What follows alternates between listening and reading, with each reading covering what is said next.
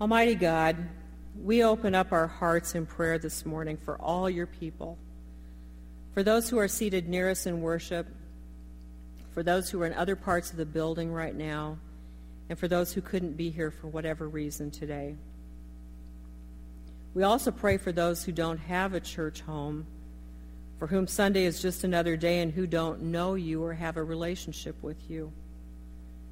It's a burden on our hearts, Lord, knowing that many people have no idea about the joy and peace that come from knowing and loving you. Help us to find ways to reach out to them in your name, to invite them to come and be present with us here to worship you and be in fellowship.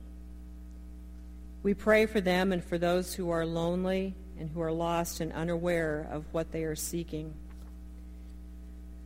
Lord, we praise you for the many wonderful things you're doing in our lives and the life of our community.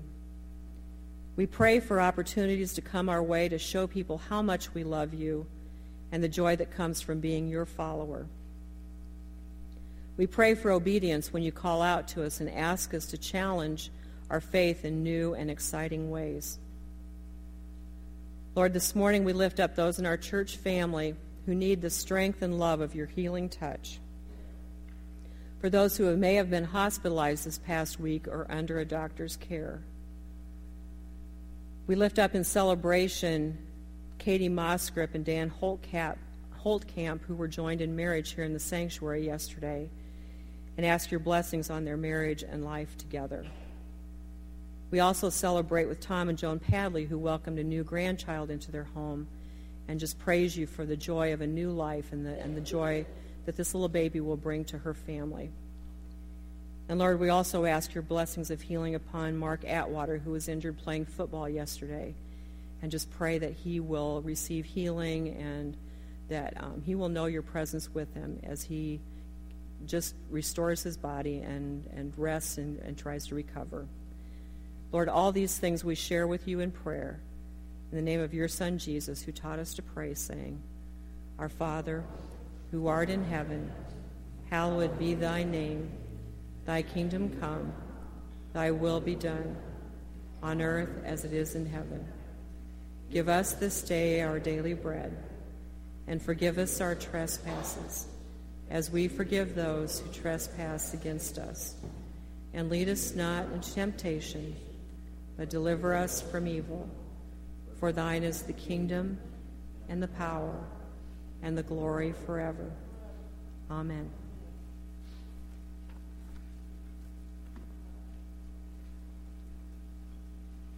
I want to say a couple of things as we prepare for Scripture. First, good morning. Glad you're here.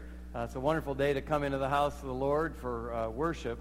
And as we prepare for Scripture, I want to say one word of celebration.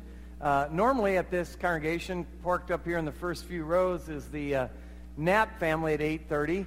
Beth Knapp, member of your congregation, was the Marion High School homecoming queen, so that's something we celebrate with Beth and her family. Great honor. And I know that we woke up this morning and we came in and I said, well, we've got the Mercy Walk this morning.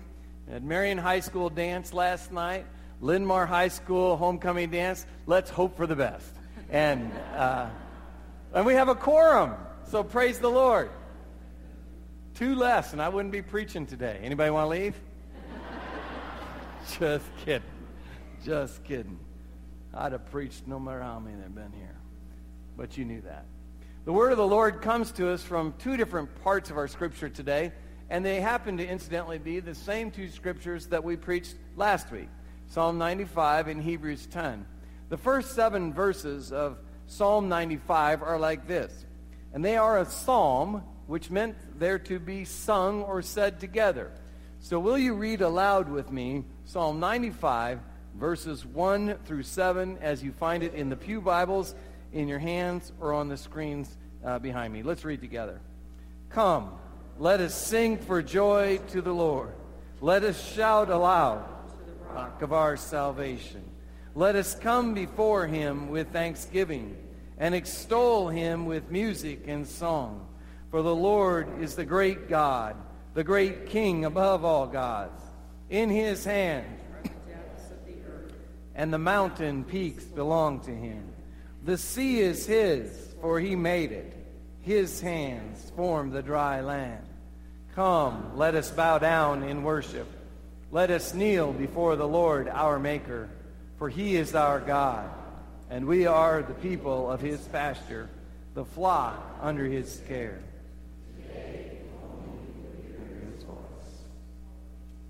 Now, the second piece of Scripture comes to us in Hebrews 10, 23 through 25. We also looked at this last week, and it really talks about how it is that we're supposed to encourage others along in worship. Hear these words as I read from the pen of Paul. Let us hold unswervingly to the hope we profess, for he who promised is faithful. And let us consider how we may spur one another on toward love and good deeds, not giving up on meeting together, as some are in the habit in doing, but encouraging one another, and all the more as you see the day that is approaching. May God add his blessing to our reading of those scriptures. May we pray. Lord God, as we come before you this morning, we ask your blessing and presence. Lord, as we have come to be present in this place, we desire, we don't hope, we desire and we crave, we request the honor of your presence among us. We know, Lord, that you are always here for us, and so let us be fully and completely here for you. Lord, let us be here as well for others, and let us be useful in our worship and faithfulness to you. Lord God, we ask your blessing on the pastor as he comes to preach the message. We ask that the message might be contextualized not around his mind or his thoughts or his aspirations, but around yours and through yours, so that this preaching, this particular moment, might be an asset in the building of your kingdom, and that great day might be closer to coming when every knee shall bow and every tongue confess that Jesus Christ is Lord in heaven and in earth. In your name we pray. Amen. I do, as I go to the talk, want to reiterate something Vicki said when you saw the picture of the 412 kids up there. I'd really hope that you'd wander across the alley for two reasons to see our Carnegie Center, the Old Marion Library, if you're not familiar with it. One, 93% of the people that ever come to know Jesus Christ, their Lord and Savior, do so before they're 21 years of age, and that is the epicenter at which we do that in this particular church, in our Sunday school, in our 412 ministries, in our worship facilities. We hope you'll go over and see what's going on and what we've done to transform a little bit that historic site into what you've done and what we do in ministry. Secondly, and this may speak to you just as clearly, go look at what you paid for, okay?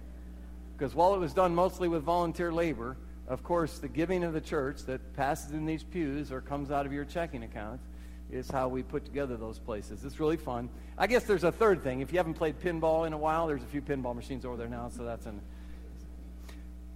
So, have you ever heard someone say this? You know, I was by myself the other day, and I told myself the most hilarious joke. And I can't tell you because it's just for me. Now, what's your response to that? You say, wow, that guy's weird. Or you say, we need to call some help for them, right? Because jokes are something we share. You know, jokes, for the first 5 years email existed, that's all it was. People passing jokes from here to there. Because that kind of stuff is meant to be shared. A lot of our life is meant to be shared. The human experience is not solitary. John Donne in Meditation 8 wrote, "No man is an island," to express the simple truth that human beings do not thrive when isolated from others. Now, I know that some of you, particularly those of you that have raised several children in your homes, may say, yeah, but I do need some alone time. Yes, you need some alone time. But you only need some alone time because the base experience we have is socialized. No man is an island, and the human experience is not one that is to be isolated. Think about it. When you think backwards, or are sitting around the table with people and talking about your best memories, your best moments in life, very rarely do you ever start the sharing of that best memory by saying, I remember that one time when I was alone. It usually doesn't go like that. It'll be like, remember that one Thanksgiving we did this? Or remember that time when we were kids? And there's always this we and our and us to our experiences. And I know I stood right here in this sanctuary yesterday, and I said the same thing I say every time we have a wedding. At a certain point, we get to this point where we say, we all know as human beings that when we come to the highest moments of our lives, we feel that we cannot do justice to the moment alone.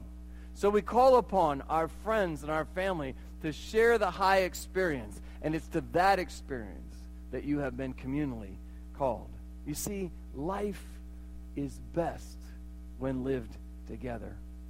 When we talk about what we offer, what a Christian offers, when we say a Christian offers their prayers and their presence, what we're saying by saying we offer our presence is we're saying to the simple fact of worship is a communal experience. Of course you can pray. You can go into your closet and pray. And of course you can listen to Christian music on your iPod and even listen to sermons in your car and such like that.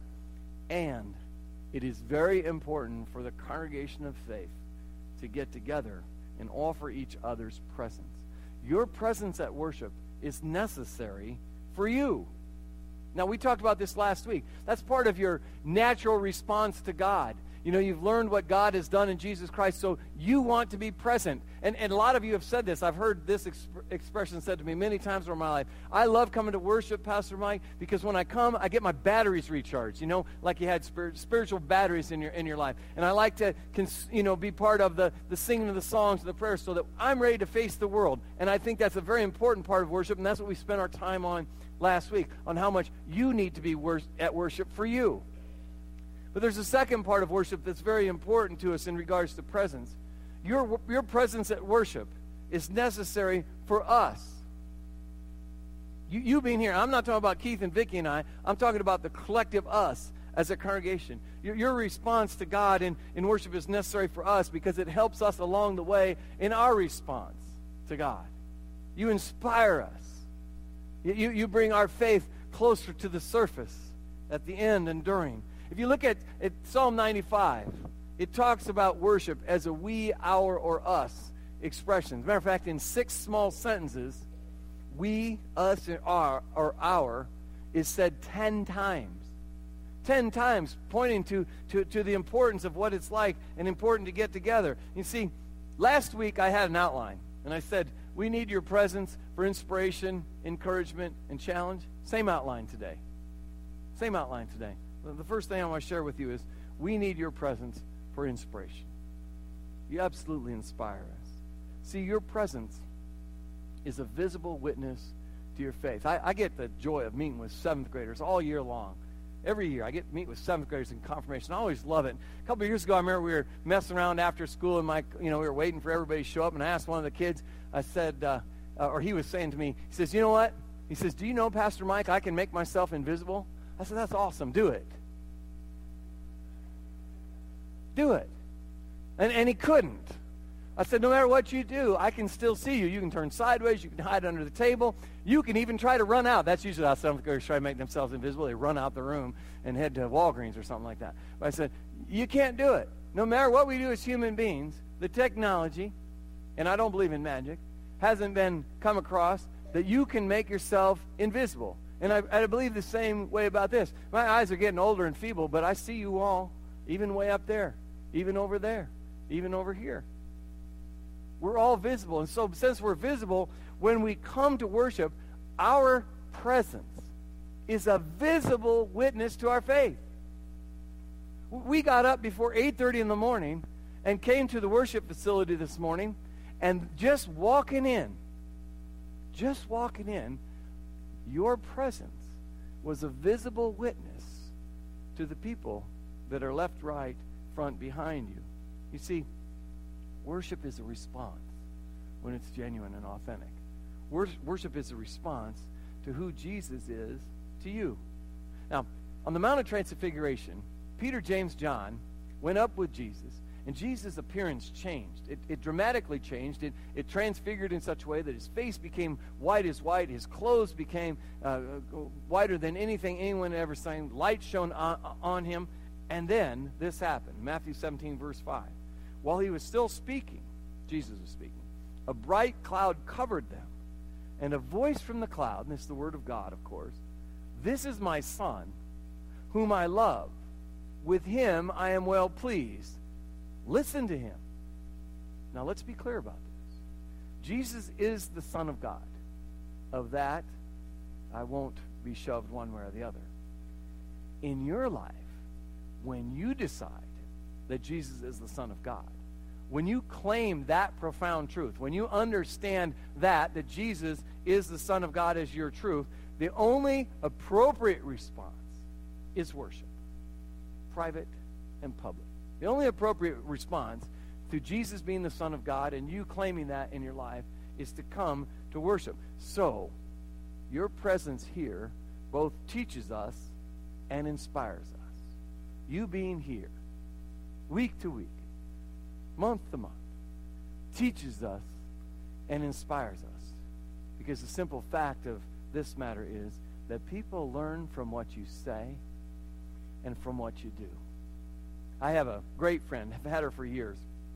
Our families were friends, and she and her husband were hog farmers up in central Iowa, and we used to go out and have, well, surprisingly, barbecued pork patties at their house all the time, you know. They'd always mess with you. You know, if you're not from a farm, farmers mess with you. You're like, is this fresh meat? Oh, yeah, I was just over there oinking this morning. Of course, the kids are like, really? Well, not really, but yesterday. No, anyway, we had this friend. We used to go out there, and her name was Lisa. And Lisa is a wonderful Christian woman, and she, in her own life, knows she has this one issue, is she just lights them one after another. Okay? So we'd often have to go out and stand on the deck because Lisa even knew she didn't want to be smoking in her own house. So we'd stand on the deck, and Lisa would be smoking, and I just remember once she lit a cigarette and was talking, and she says, you know, I'm going to kill my kids if they ever smoke. What we say and what we do teaches and inspires people. Try to make sure they're not in dissonance with each other. Charles Frey was a little guy that he was a physician in one of the towns I lived in. He was about this tall, small guy. He would preach, literally, not in the pulpit, but everywhere, of how important it was. He talked to kids, he talked to other adults, how important it was in his position, and as a physician, he would talk to people about how important it was to go to worship. Now, I mean, Charlie Fry, when I knew him, he was in his 70s, maybe 80s, I don't know. But we lived in a small town. When you see his car kind of weaving down the road, he was one of those guys where you'd say, park and park immediately. Get into a driveway if you can, because Charlie's going to church or something like that, wherever he was going. And I remember one day, I mean, it's just snowing, and the wind is blowing sideways. You know, we got about a third of the crowd there, and Charlie comes walking in, and he shouldn't have. He shouldn't have been there. It was smarter and safer for him to have not been there. But he walked in, and I said, Dr. Fry, what are you doing here? He said, it's Sunday, Pastor. A Christian worships on Sunday. Amen? He wasn't going to have any of my, it's safer for you. Sometimes, of course, it is. But you see, people learn from what you say, and people learn from what you do, and we teach others. And I got to tell you, and I know this to be true for you, and it's true for me, we are inspired. Aren't you just literally and absolutely inspired when you see someone, when you know someone who believes that Jesus Christ is Lord and they make no bones about it in their lives? Aren't you absolutely inspired by people that have true belief? And so when we come together at worship, we show that we believe in Jesus. And we're endeavoring to be a follower of Jesus. I mean, that's part of our witness to the faith. That's how we give inspiration to others. So we do need your presence for inspiration. And secondly, I will say, we also need your presence for encouragement. We need you to be here for encouragement.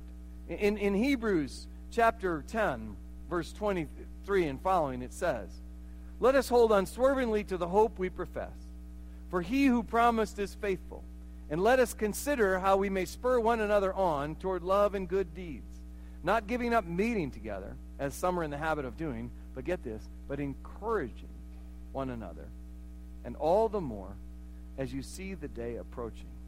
Last week I said, where you put your presence shows you what's important. Today I'll tell you where you put your presence marks who is important to us. Where we put our presence shows us who is important for us. When you come to worship, I mean, I know you know this, but sometimes you got to remind yourself about what you know. When you come to worship, you're showing that by your very presence, that first and foremost, Jesus Christ is your Lord, and he is important to you. And secondly, you're showing us that we're important to you. That we, the congregation, maybe even the people way over here that you over here don't talk to, and you over here that don't know each other, I don't know. But you're showing each other that you are important because of your faith. Your presence, in fact, matters to other people. Your presence here. You're just showing up. Want you to be a Christian here. Want to embrace Jesus Christ as your Lord, but you're just showing up. Matters to other people. Had this happen in my life. One of the guys I played college football with, 50 years old, 51 years old, had a stroke a couple weeks ago. He's down in the University of Iowa Hospital, and I mean, you guys know how that goes. Kirk is, in my opinion, relatively young guy, and he's got, half of his body's kind of debilitated. He's working to rehab it and all that kind of stuff. But I walked in the room, and I didn't do anything important. I want you to understand that. I did not do anything important. I, of course, prayed because that's in my DNA. But I didn't do anything important. I don't have any doctoral medicine to give him. I didn't do anything except being there. Okay? And there's Kirk. He's had a stroke a couple days ago. There's a couple of our buddies around there. And I get to leave, and he says, Mike. He just got one half of the side of his mouth working. He says, Mike. And I came back over there, and he reached out there with his hand, and he says, Mike, I want you to know it was really important that you came. All I did was show up. But my presence really, really mattered to Kirk. And I know I didn't do anything because I'm not that great. I'm just showed up. We have to remind ourselves how much our presence is important. You get one of these things in the mail every once in a while, wedding invitation, you get these? Now, I know that some of us are old and callous, and sometimes we say, oh, great, another bill, right? Some of you laughed because you know. But we used to have a guy here. He's in his last semester of seminary named Matt German. He played in our 945 band, led our youth ministry worship team. I got his invitation a couple weeks ago. Listen to this.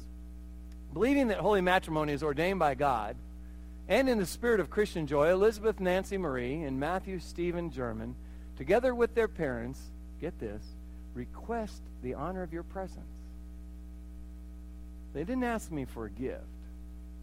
They request the honor of your presence. Have you got these kind of things? Okay? What they're saying is, you mean so much to us in your life, to our lives, that we want you to come.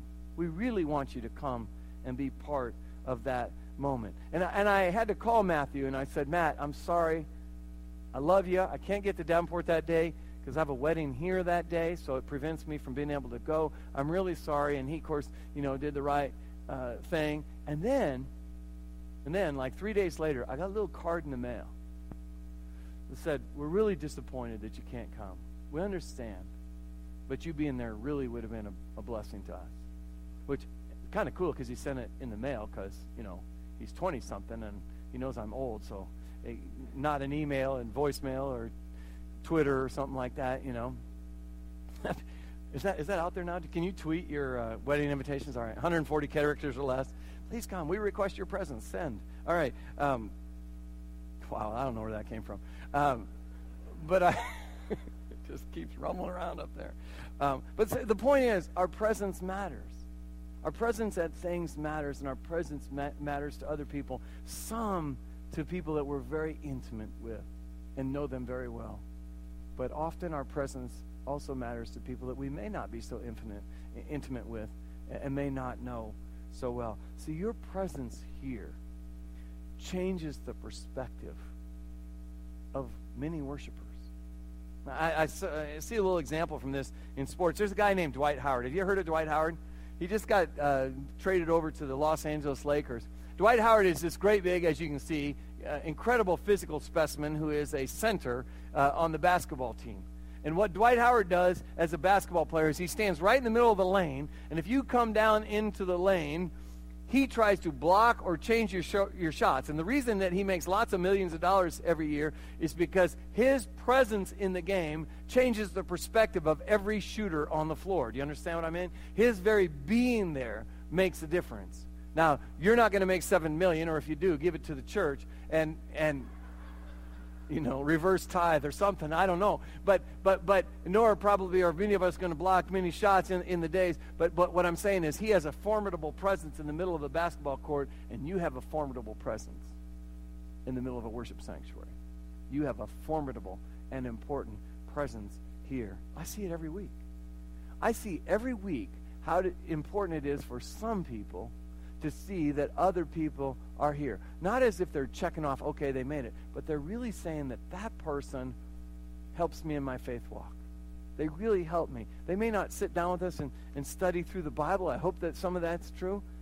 But you can see how important it is to others that you and some others are here. See, your presence encourages and ministers to us. Your very presence encourages and ministers to us. Your very being here builds up in others and makes the church of Jesus better.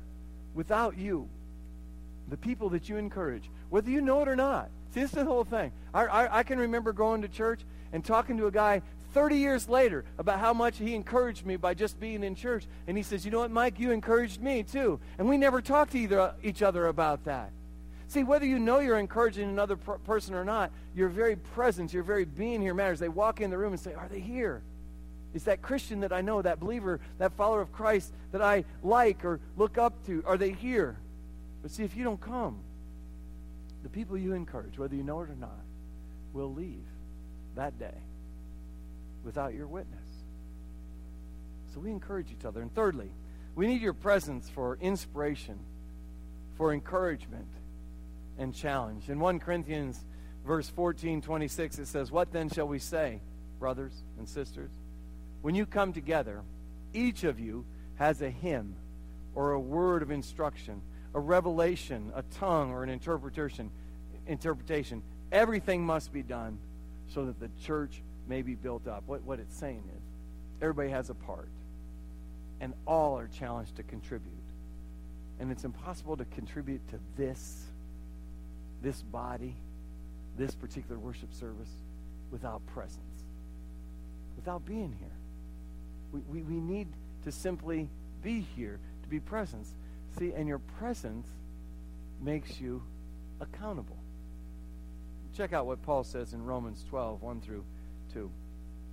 Therefore, I encourage you, brothers and sisters, in view of God's mercy, to offer your bodies as a living sacrifice, holy and pleasing to God. This is your true and proper worship. Do not conform to the pattern of the world, but be transformed by the renewing of your mind.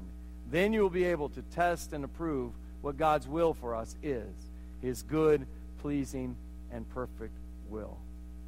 Your presence, brothers and sisters, is an expression of your commitment to God in every single aspect of your life.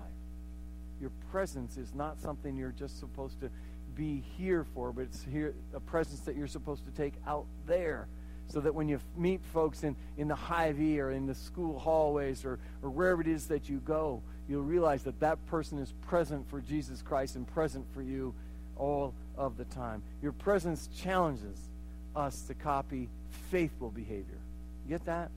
It's important for us to copy faithful behavior, not the selfish, faithless behavior of most of the world. So it's pretty simple.